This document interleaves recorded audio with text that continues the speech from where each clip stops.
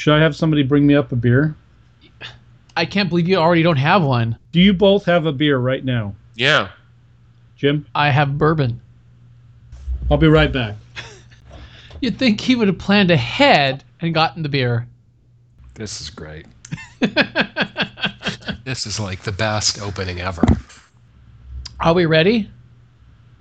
I thought we had already started. We don't start until I do the whole start thing. Okay, you know what? This whole thing has taken so long. I need to go get another beer. It's 7 minutes. Hang on 1 second. I got to go get another beer. Fine, I'm going to refill my bourbon. Prima donnas. I actually have a second beer here ready, but I'm worried about the state of my first beer because this has taken so long.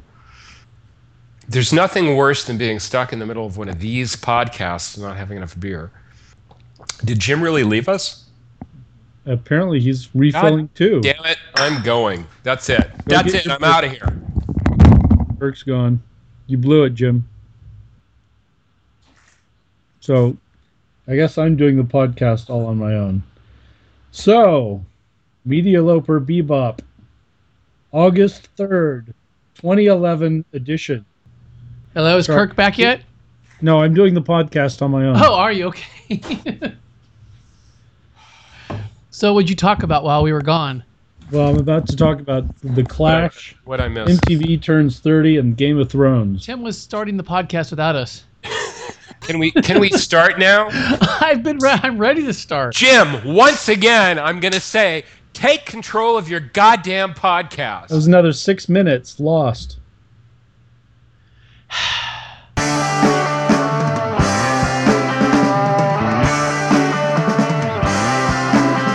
It's 7-11 on Wednesday, August 3rd, 2011, and tonight on the only podcast that matters.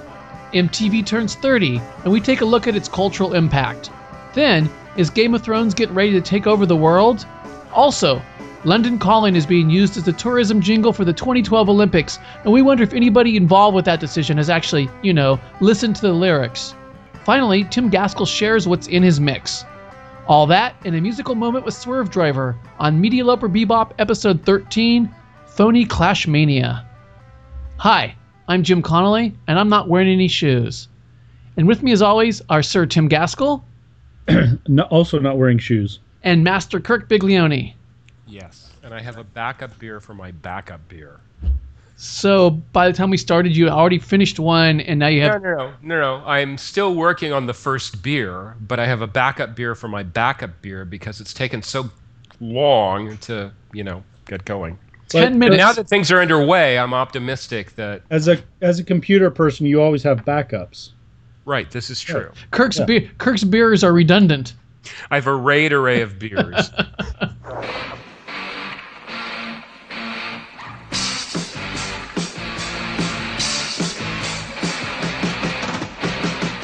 This week, MTV, the erstwhile music television cable channel, turned 30 years old.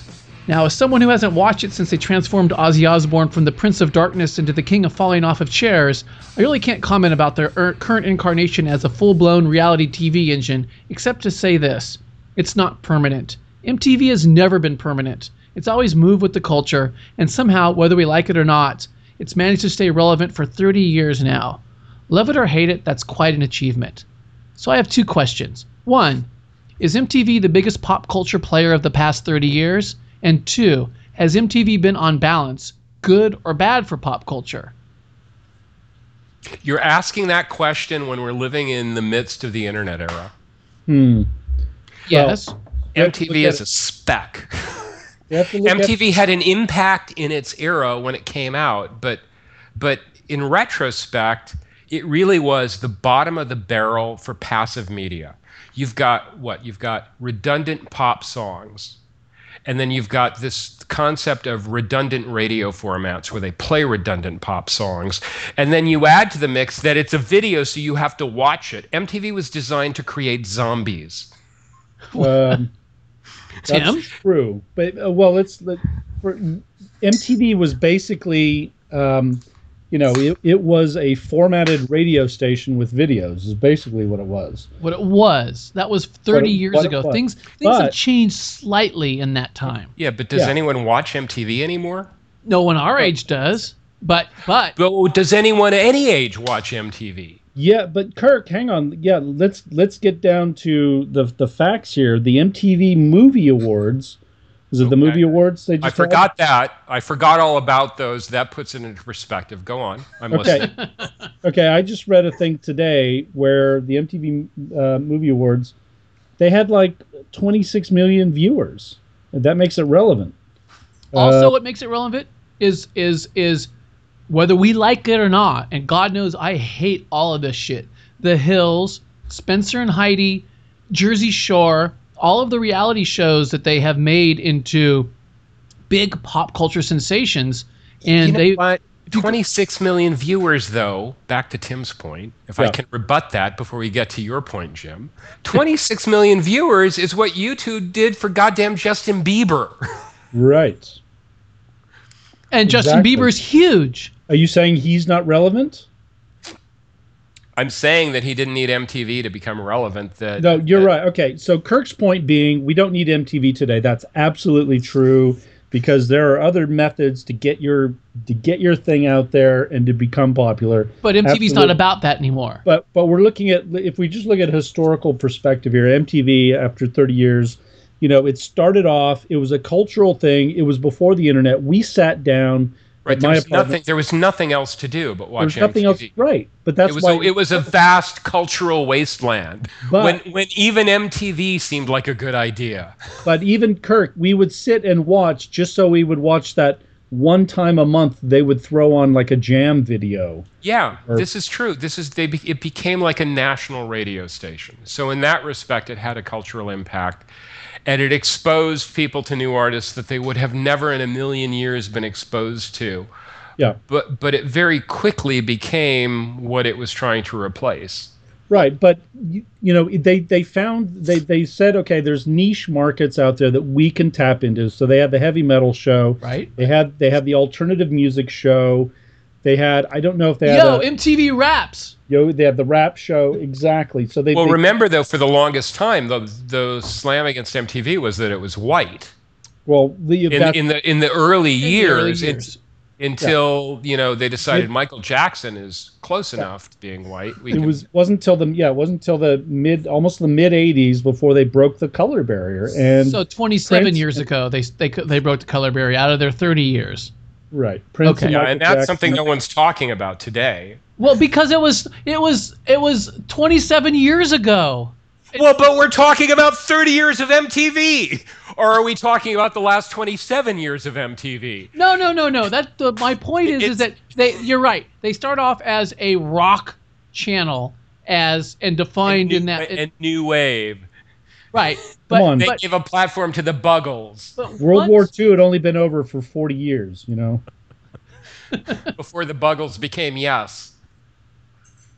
So basically, but MTV, it served a function at the time, and it virtually created reality TV with the real world, which I've never seen an episode of, and I hope I never do. But thank God, because where would we be if that had not led to like Big Brother? I watched a couple of seasons of The Real World. But the thing is, I'm not a big reality TV fan, but it is a niche market. It is huge. It creates jobs and people want, there's plenty of entertainment stuff out there, drama, whatever you want to watch. There's plenty of that out there too, but there's also plenty of this stuff. And MTV, for whatever they did that. Then they also spun off things like the Unplugged series. VH1 spun off of MTV to cater basically to our generation, and then they spun off their own things like Storytellers and stuff like that. Behind the Music has become a complete trope, and the way documentaries are done, for better or worse. Yeah, Behind the Music and Bands Reunited, one of my favorite shows ever. Also, let's not forget Jon Stewart, Dennis Leary, Ben Stiller before he became bad. I mean, a lot of comedians, Beavis and Butthead, okay, so Mike Judge. A lot of these people may not have gotten their start, but they got their name on MTV. When MTV wasn't reality, they weren't doing music videos all the way, and they were this weird channel they didn't know what they were going to be, except they were trying to figure out what the kids liked. And that's what MTV's always done, is try to figure out what the kids liked. And God knows that ain't us. Right. You know, they created reality TV and killed good taste. They gave us the cutting edge. They gave us the cutting edge, exactly. So there are some good points and bad points. You know, it's not really relevant other than kind of as a brand today for their award shows and for the other shows that I have no interest in. But, you know, I kind of recognize them as a force to be. How about that MTV digital music? See, service? I can't say that MTV. How do I put this? It's weird that you dismiss MTV's reality shows and that culture they've created, Tim, when you like American Idol. Yeah. Well, it is kind of interesting, though, that, you know, you would expect that MTV would have put those pieces together before American Idol or whatever it's based on happened.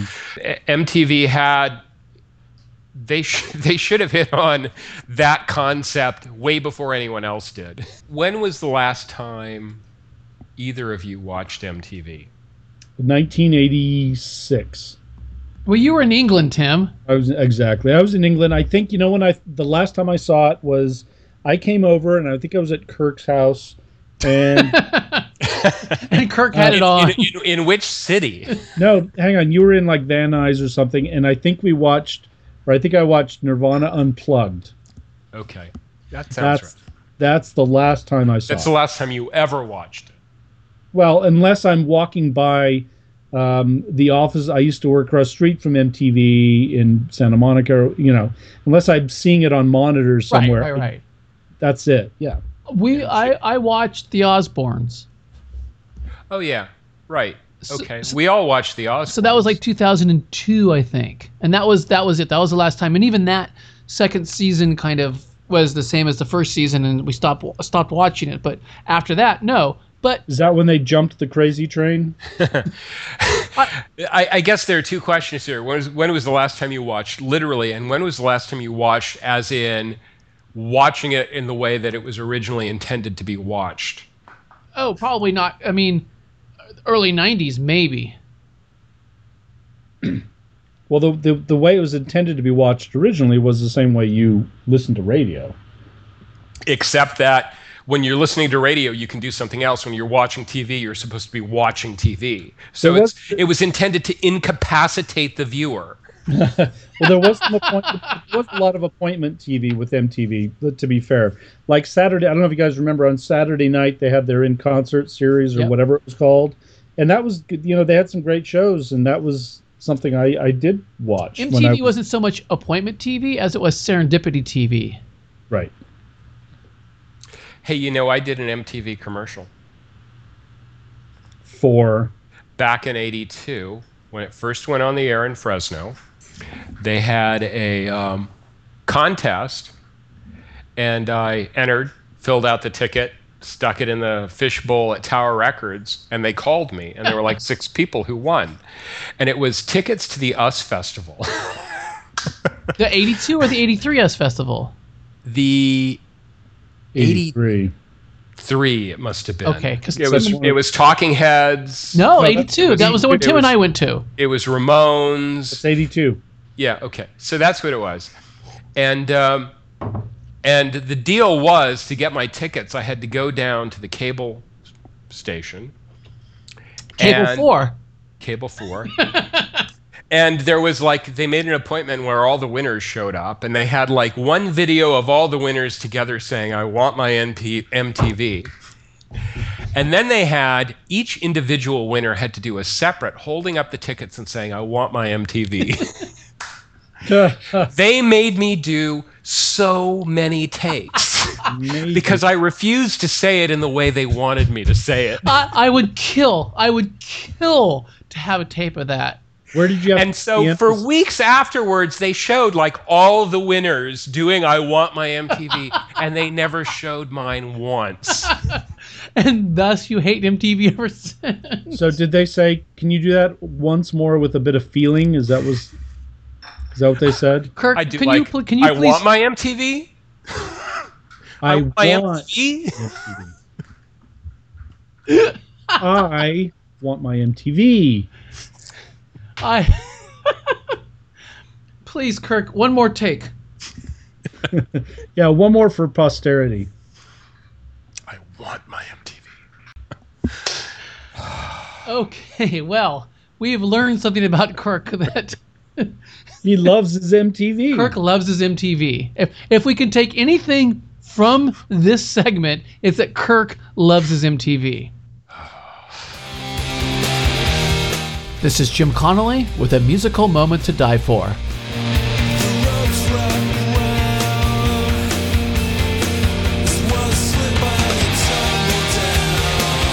Sometimes it takes just a single moment to make you want to reevaluate your entire opinion of an artist. Which is exactly what happened to me when, 15 years after it initially came out, I was suddenly, totally, and utterly bowled over by the jumble of drums and guitars that framed the chorus of Swervedriver's 1993 single, Duel.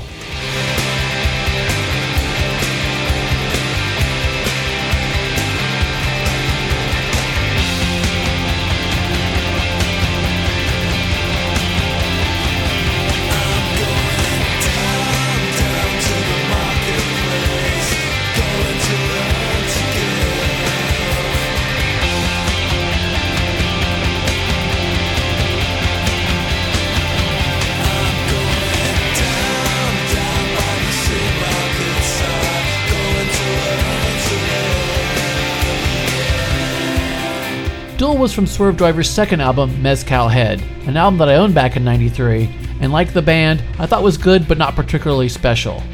And in fact, I never bothered with any other records after that. Boy, was I wrong.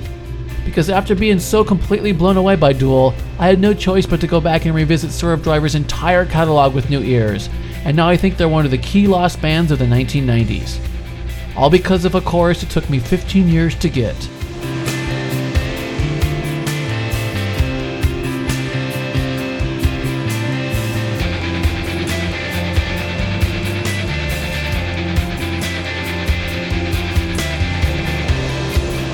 That was Swervedriver with Duel, a song with a musical moment to die for.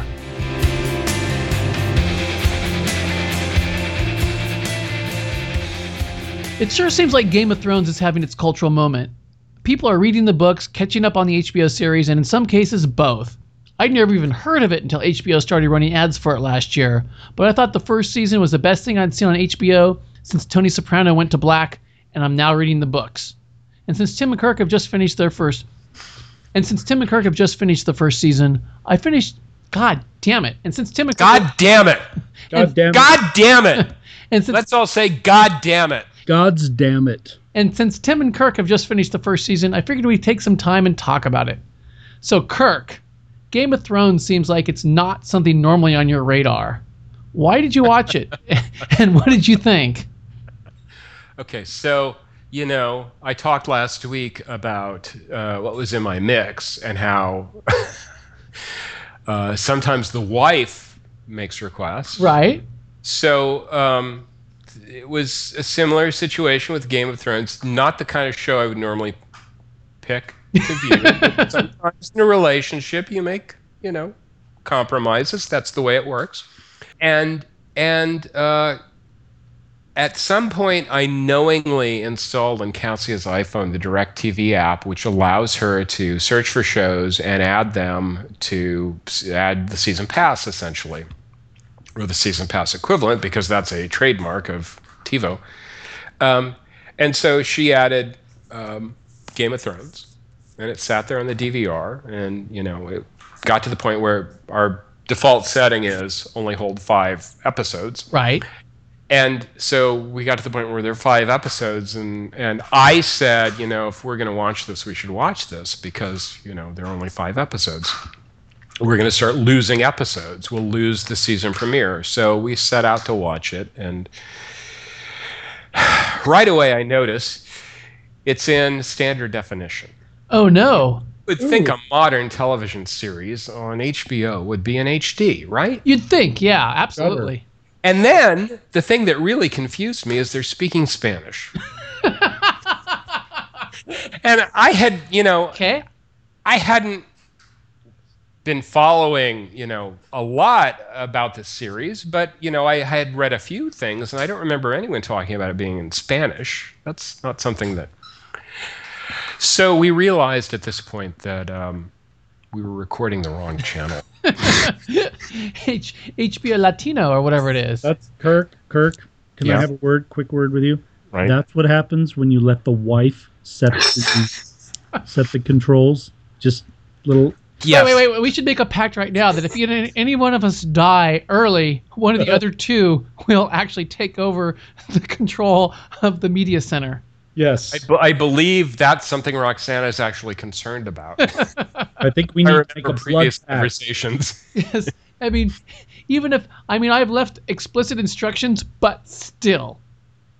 Yep. So anyway, being the good husband that I am, I sought the program out on HBO on demand, which you can get on DirecTV, and we were able to watch all of the episodes that way. So what do you think of it, Kirk?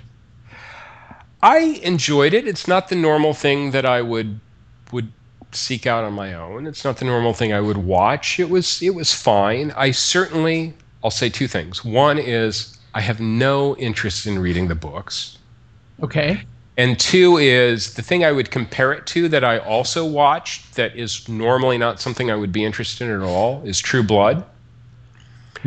Where I watched the first season of True Blood and I thought it was pretty good. And then I watched the second season and it became very disillusioned. And by the first episode of the third season, it's like, that was it. This has gone too far. I'm never going to watch this again. Yeah, I got 2 episodes into True Blood and said, no, I'm out. So we'll see how this goes in season 2 and season 3, and they're talking about this might go on for 20 years, as long as he wants to keep writing books. But I think probably I'll do better with this though, because I just really have a problem with vampires. Tim, what did you think of Game of Thrones? In one word, total awesomeness. That's 2 words. In the German, it's one word. Awesome Freudum? Yeah, exactly. Okay, I'm a big fantasy fan. I love fantasy. I love Lord of the Rings and The Hobbit. I love the Terry Goodkind Sword of Truth books. I've read Legend of the Seeker. First 3. I've watched Legend of the Seeker. I enjoyed that show immensely. I just love fantasy stuff. I don't know why. I just do. And but the thing about Game of Thrones is it's not one of the big things I was looking for was like the element of magic and everything, and that kind of comes in really very late in the show, and it's just got everything that I love. And the show itself, I picked up the first book a while back from the library, and I was going to start reading it, but I just wasn't kind of in the right mood for it or whatever. And then I knew this TV series was coming out, and I knew I would watch it. And then I figured, well, I'll just go back to the books because then I have like the characters and the images and everything. It's kind of easier to go back and read when you have that. But I have to say, I thought they did a spectacular job with everything. The cast is awesome from top to bottom. I love Sean Bean especially. The writing's great. Obviously I like the fact that they've toned down. It's not like overdone with digital effects and everything. It's very real. It's raw. It's very raw. It's very raw. And the thing is, a lot of times this kind of stuff is really glossed over. We really just kind of skim the surface of kind of we're talking about people who are dirty and there's blood and and there's just kind of all this kind of wrong sex like incest and things and stuff like that. But, the show is something I can't wait to see season 2 because this just hits all the right marks for me. Perfect 10 out of 10 show. So, and the thing you hit on, I think maybe is the thing that allowed me to watch the whole first season and be engaged, is that even though it's fantasy, there's this element of realism. Right. Kind of the grittiness. It's like, yes, it's got horses, dirt, costume, accents, all the things that I have allergic reactions to. but it's that it pulls them all together in a way that has this kind of, sort of neo-realistic quality to it, even though there is that fantasy element. And then also, all the power struggles that are going on, all the stuff that basically the story is all about is really just kind of engaging and interesting. And it's as much about politics as it is about anything. Yeah. So you guys probably know this. Tim, I know for sure because he's known me ever since then. I've read Lord of the Rings, I don't know, 2 or 3 dozen times probably. And in a weird way, that gave me this almost a Kirk-like allergic reaction to other fantasy. I've never really liked any other fantasy until now. I wasn't really sure I was going to like this, and the first episode was pretty good. And then it's in a weird way, it's like other genre shows, like Battlestar Galactica or Deadwood, where they set up the trappings of the genre show, and then they use those trappings to explore other things. And in this case, it's really as much about politics and people dealing with set cultural mores and how they live within those set cultural mores when the world is changing as much as anything else. And in this case, their world is really in stasis, because if their civilization has been around for 8,000 years, okay, and they're still, swords and plowshares, and either for most of those 8,000 years, they had to be relying on magic to get shit done, and it's just gone away, and now they're stuck in this medieval civilization, or B, there's something else going on that doesn't let them progress the way that our Western civilization has progressed in only 2,000 years. I have been fascinated by the LA Times critics' criticism of Game of Thrones, which did either of you read this? This was like a thing a few weeks back. Okay. Obsessed with the amount of sex. Sexploitation. Sexposition. Felt there was too much sex. Specifically, she felt there were too many female breasts. That's impossible. Woman writing it felt that's impossible. Now, she didn't say anything about the violence, which is also very graphic. Gratuitous horse violence. Yeah. I mean, nothing about that. And it occurred to me, because the violence we know is fake. The breasts are real. Therefore, we should fear them. So after this review, for like the next 4 episodes, which was the rest of the season, I did an informal nipple count. You did a count? And without exception, there are more male nipples than female nipples on this show. Well, Drogo himself, or whatever. She didn't say anything about shirtless men. No, she's only offended by topless women. See, that's television criticism at its worst.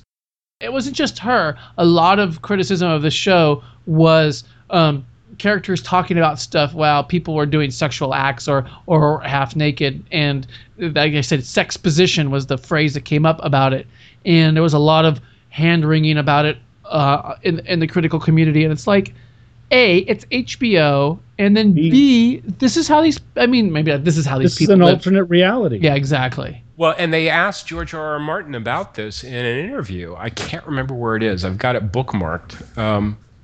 And he felt that they did a really good job of translating his book, including everything that is in the book. Yeah. And he felt, yes, there were some sex scenes they invented, but there were some sex scenes that they left out. So on balance, it was about the same.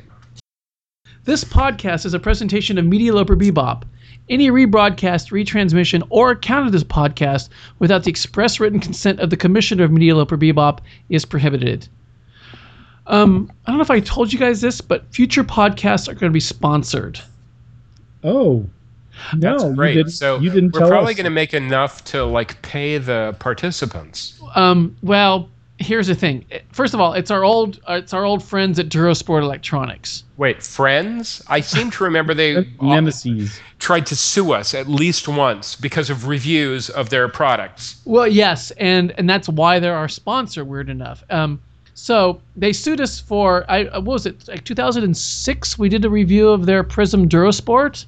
2002, early 2007, yeah, that media player came out, and it was really terrible. bad. They sued us, and in Moldova they won. And apparently they won, even though it was a review, they won because in Moldova, if you even mention a Moldovan company in a review, you're automatically guilty of libel. That's probably why they don't review many Moldovan companies in the U.S. at least. And we didn't know that. We were a new blog at the time. So the thing is that instead of them coming to us and dragging us back to Moldova and tossing us in prison, Commissioner Loper worked out a deal where they'd sponsor our podcast, but not pay us anything. Right. What kind of... So was this the deal that we brokered with the UN? No, so this is kind of like Jim. Once again, I have to say you need to take control of your podcast. This is not my doing. This is Commissioner Gordon Loper, our commissioner of Media Loper Bebop, who worked this deal out to keep us out of fucking Moldovan dungeons. Okay? And see, I'm going to have to talk with Gordy. You are going to have to talk with him because this is out of my hands. And in future weeks, we're going to have to do commercials for the I think it's called the Duro Cloud, their new cloud player. We need to take a vote. This is not. Tim. This is not. I'm golfing with Gordy next weekend, so I think I might be able to work this out. Anyways, that's all coming up soon. I just want to give you guys a heads up that we might have to do live commercials, or they'll give us commercials or whatever. So we'll be sponsored, but we won't get a goddamn penny from it. I guess as long as we don't have to use the product. Well, they could send us Moldovan beer. Okay.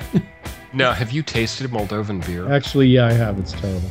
It has a negative alcohol. It sucks alcohol out of your blood system. It's what you use to get sober when you're really, really drunk, Moldovan beer.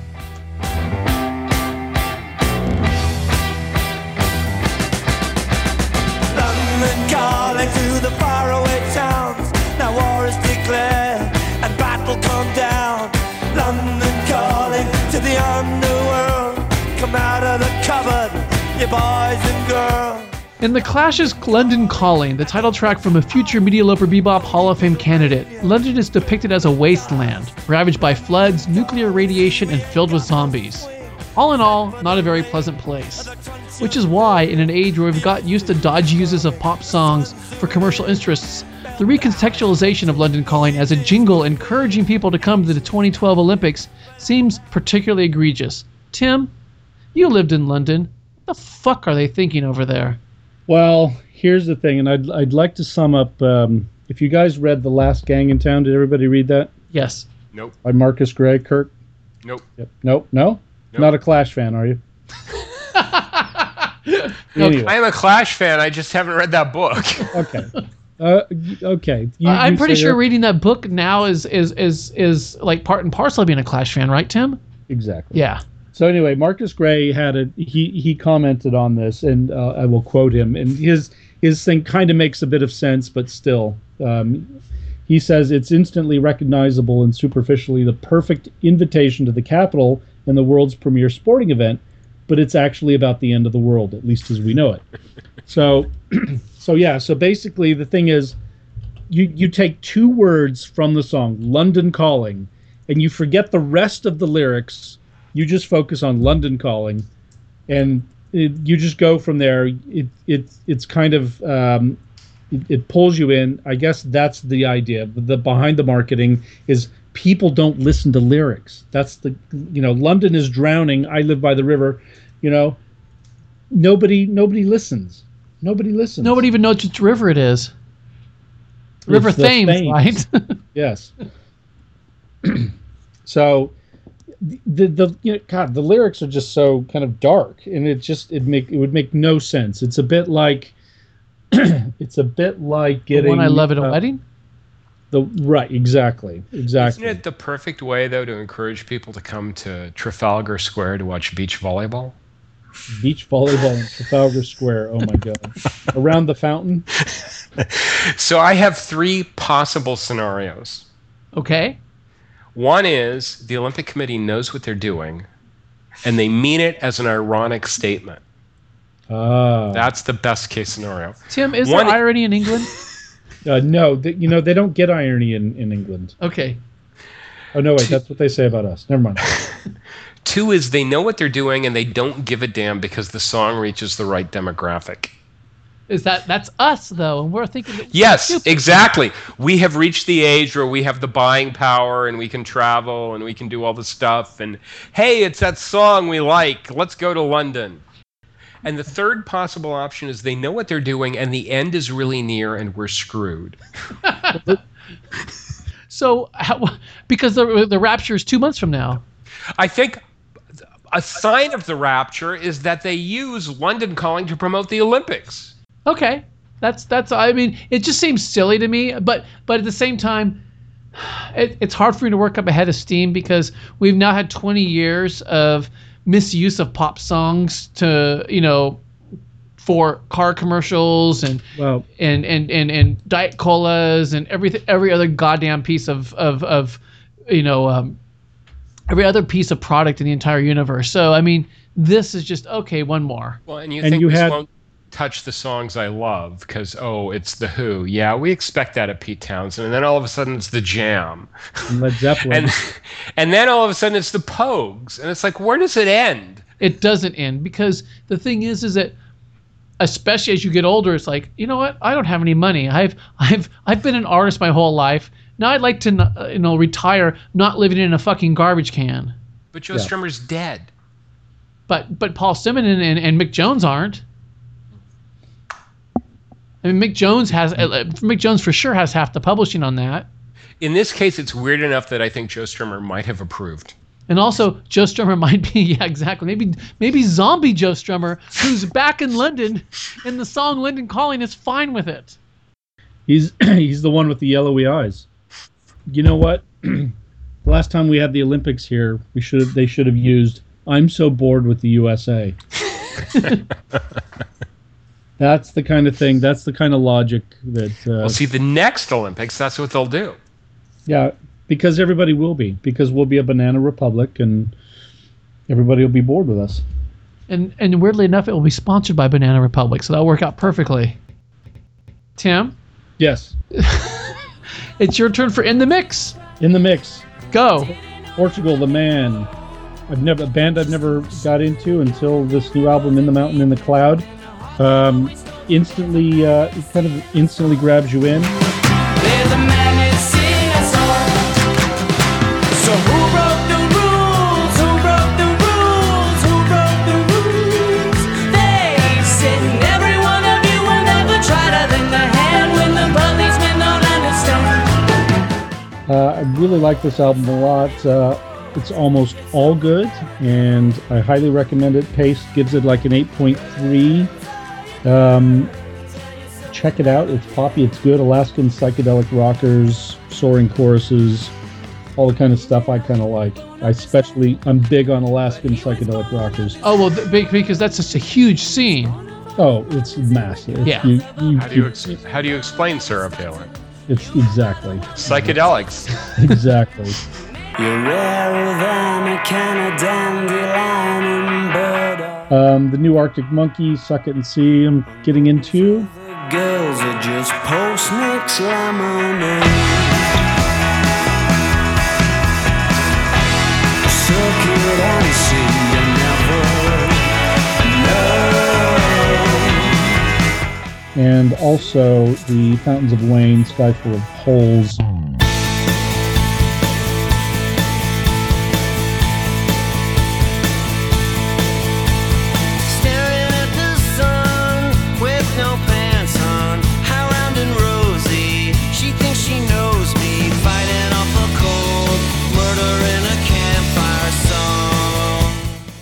Anyway, it's Fountains of Wayne. That's all you really need to know. And because, it's a Fountains of Wayne album, and you should have all of them. They're all great. And this one kind of continues in the same tradition. You're not going to get a Fountains of Wayne kind of hip-hop album or electronica album. You're getting a Fountains of Wayne album. And by the way, that anybody who doesn't think they're an American treasure is dead wrong.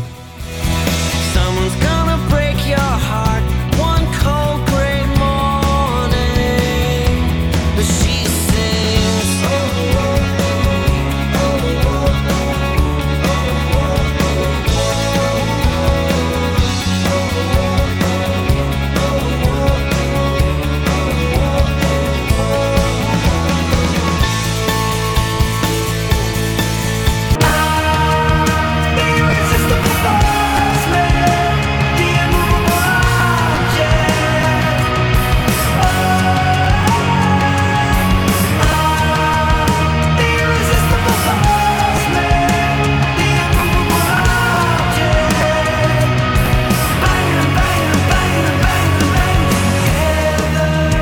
A song of the week, the new Jane's Addiction, Irresistible Force. I heard it on K-Rock yesterday.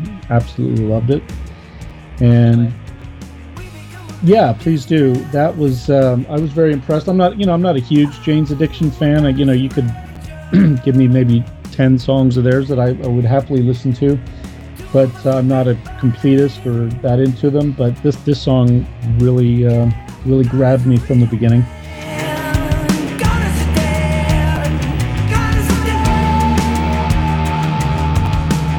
Oh, sir.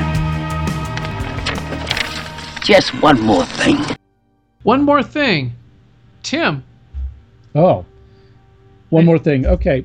Yesterday, a couple of things came out on the iPad. One of them is Skype on the iPad, which is the full-blown iPad 2 compatible version. I'm user testing it at the moment. I'm finding there are some little flaws, like you can send text messages to people to their phones. They can't send back, but they can text you back if they're also on the Skype app on their phone or their iPad. You just can't, but you can send people text, which is really handy. The one thing, you go into that screen though, you have to quit the app if you want to get back into anything else. So I think there's some bugs they need to work out, but it's going to be great. It's kind of a killer app. It kind of completes the once Facebook, of course, launches their iPad app, and God knows why they're taking so long, it'll kind of complete the necessary big apps. So that's my thing of the week. There was also... Wait, you can't have that's my thing of the week, and then there was also... No, I just want to point... I'm just pointing this out as the flip side of it as well. There was like a Howard Stern app. You have to really be careful in the apps that you buy. You have to look, especially when they come out on the day.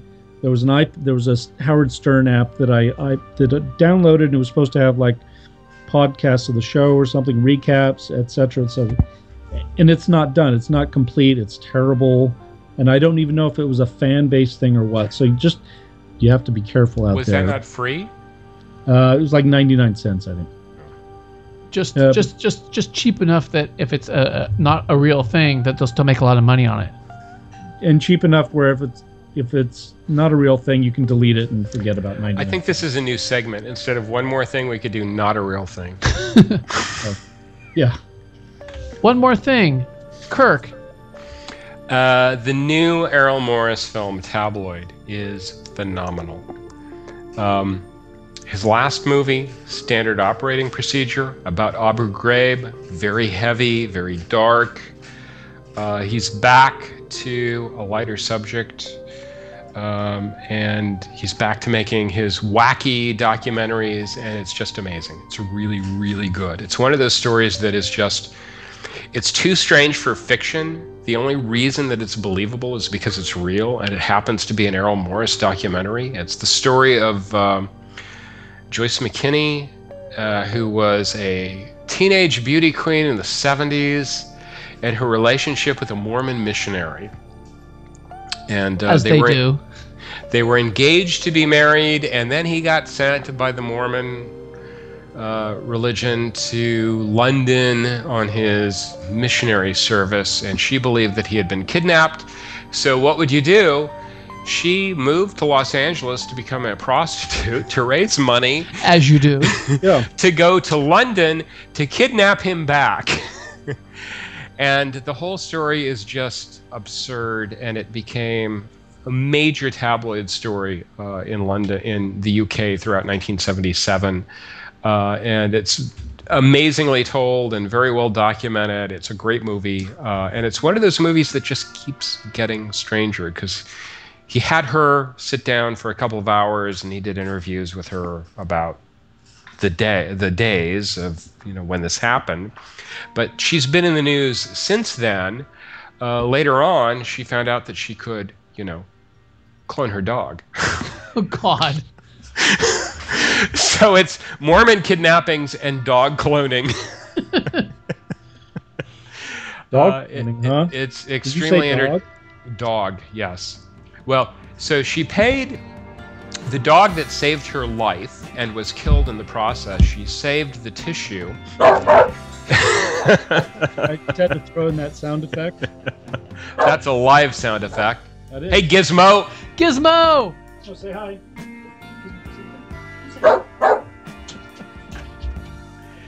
She sent the tissue off to some guy in China who offered to clone her dog for like $150,000. And it sounds insane, except that she got 5 puppies. So that works out to $30,000 per clone dog. Wow, that's a bargain. That's a bargain.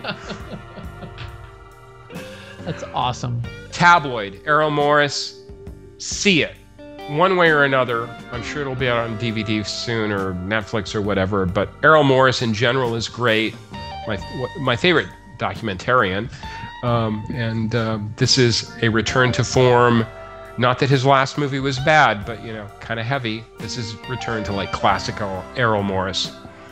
Awesome. One more thing, reissues. While the recent reissues of R.E.M's Life Ridge Pageant and Archers of Loaf, Icky Metal are awesome, I'm looking forward to the autumn, where a couple of my all-time favorites are being reissued. First, Pink Floyd's Wish You Were Here, which is part of a larger Pink Floyd reissue project. And second, The Who's Quadrophenia, which is a top 5 all-time album for me. Both those albums are going to have big deluxe reissues with like multiple versions and outtakes and demos and live versions, and I'm really looking forward to both of them. And then there's another reissue that I've been looking forward to for a long time that I'm kind of worried about. The Johnny Marr overseen reissue of the Smiths' entire catalog. I'm worried about that too. It's good because these albums have never been remastered for digital, but it's bad because there doesn't seem to be any way to buy the albums individually. And there's a bunch of overlap on the compilation albums that are involved, and no unreleased songs, no demos, no extra live versions, and there's even songs that were on singles that were never collected on the compilation albums that you can only get if you buy the gigantic $400 super deluxe. So, all things considered, until I can buy the albums I want individually, including The Queen is Dead, which is one of my all-time favorite albums, boo on Rhino and boo on the Smiths. Well, the 2 single compilations are pretty essential. There's 3 of them. Okay, there's Hatful of Hollow, there's The World Won't Listen, and Louder Than Bombs. And The World Won't Listen and Louder Than Bombs are pretty much the same album. Except for 3 or 4 songs. Except for 3. They're pretty much the same album. So, you know what? Every other band who's had these kind of US, UK, because The World Won't Listen was UK, Louder Than Bombs was US. Every other band that's had these kind of things has figured out a way to reconcile them or not make you buy them both. And so this just kind of seems like a little bit of bullshit. Repackage, reissue. They've done the market research and they've figured out that Smiths fans are nuts. But I'm a huge Smiths fan. Oh wait. Hang on. Yeah, exactly. Kirk's point entirely there. Now the thing is, Rhino's the pattern here is you always do the box set first, so you get the big bucks up front, and then 6 months later you release the individual albums. It will happen. I hope so, because I'd like to hear good reissued or remastered versions of those 4 studio albums, and then and then Hatful of Hollow and Louder Than Bombs. I think Hatful of Hollow's already been remastered, hasn't it?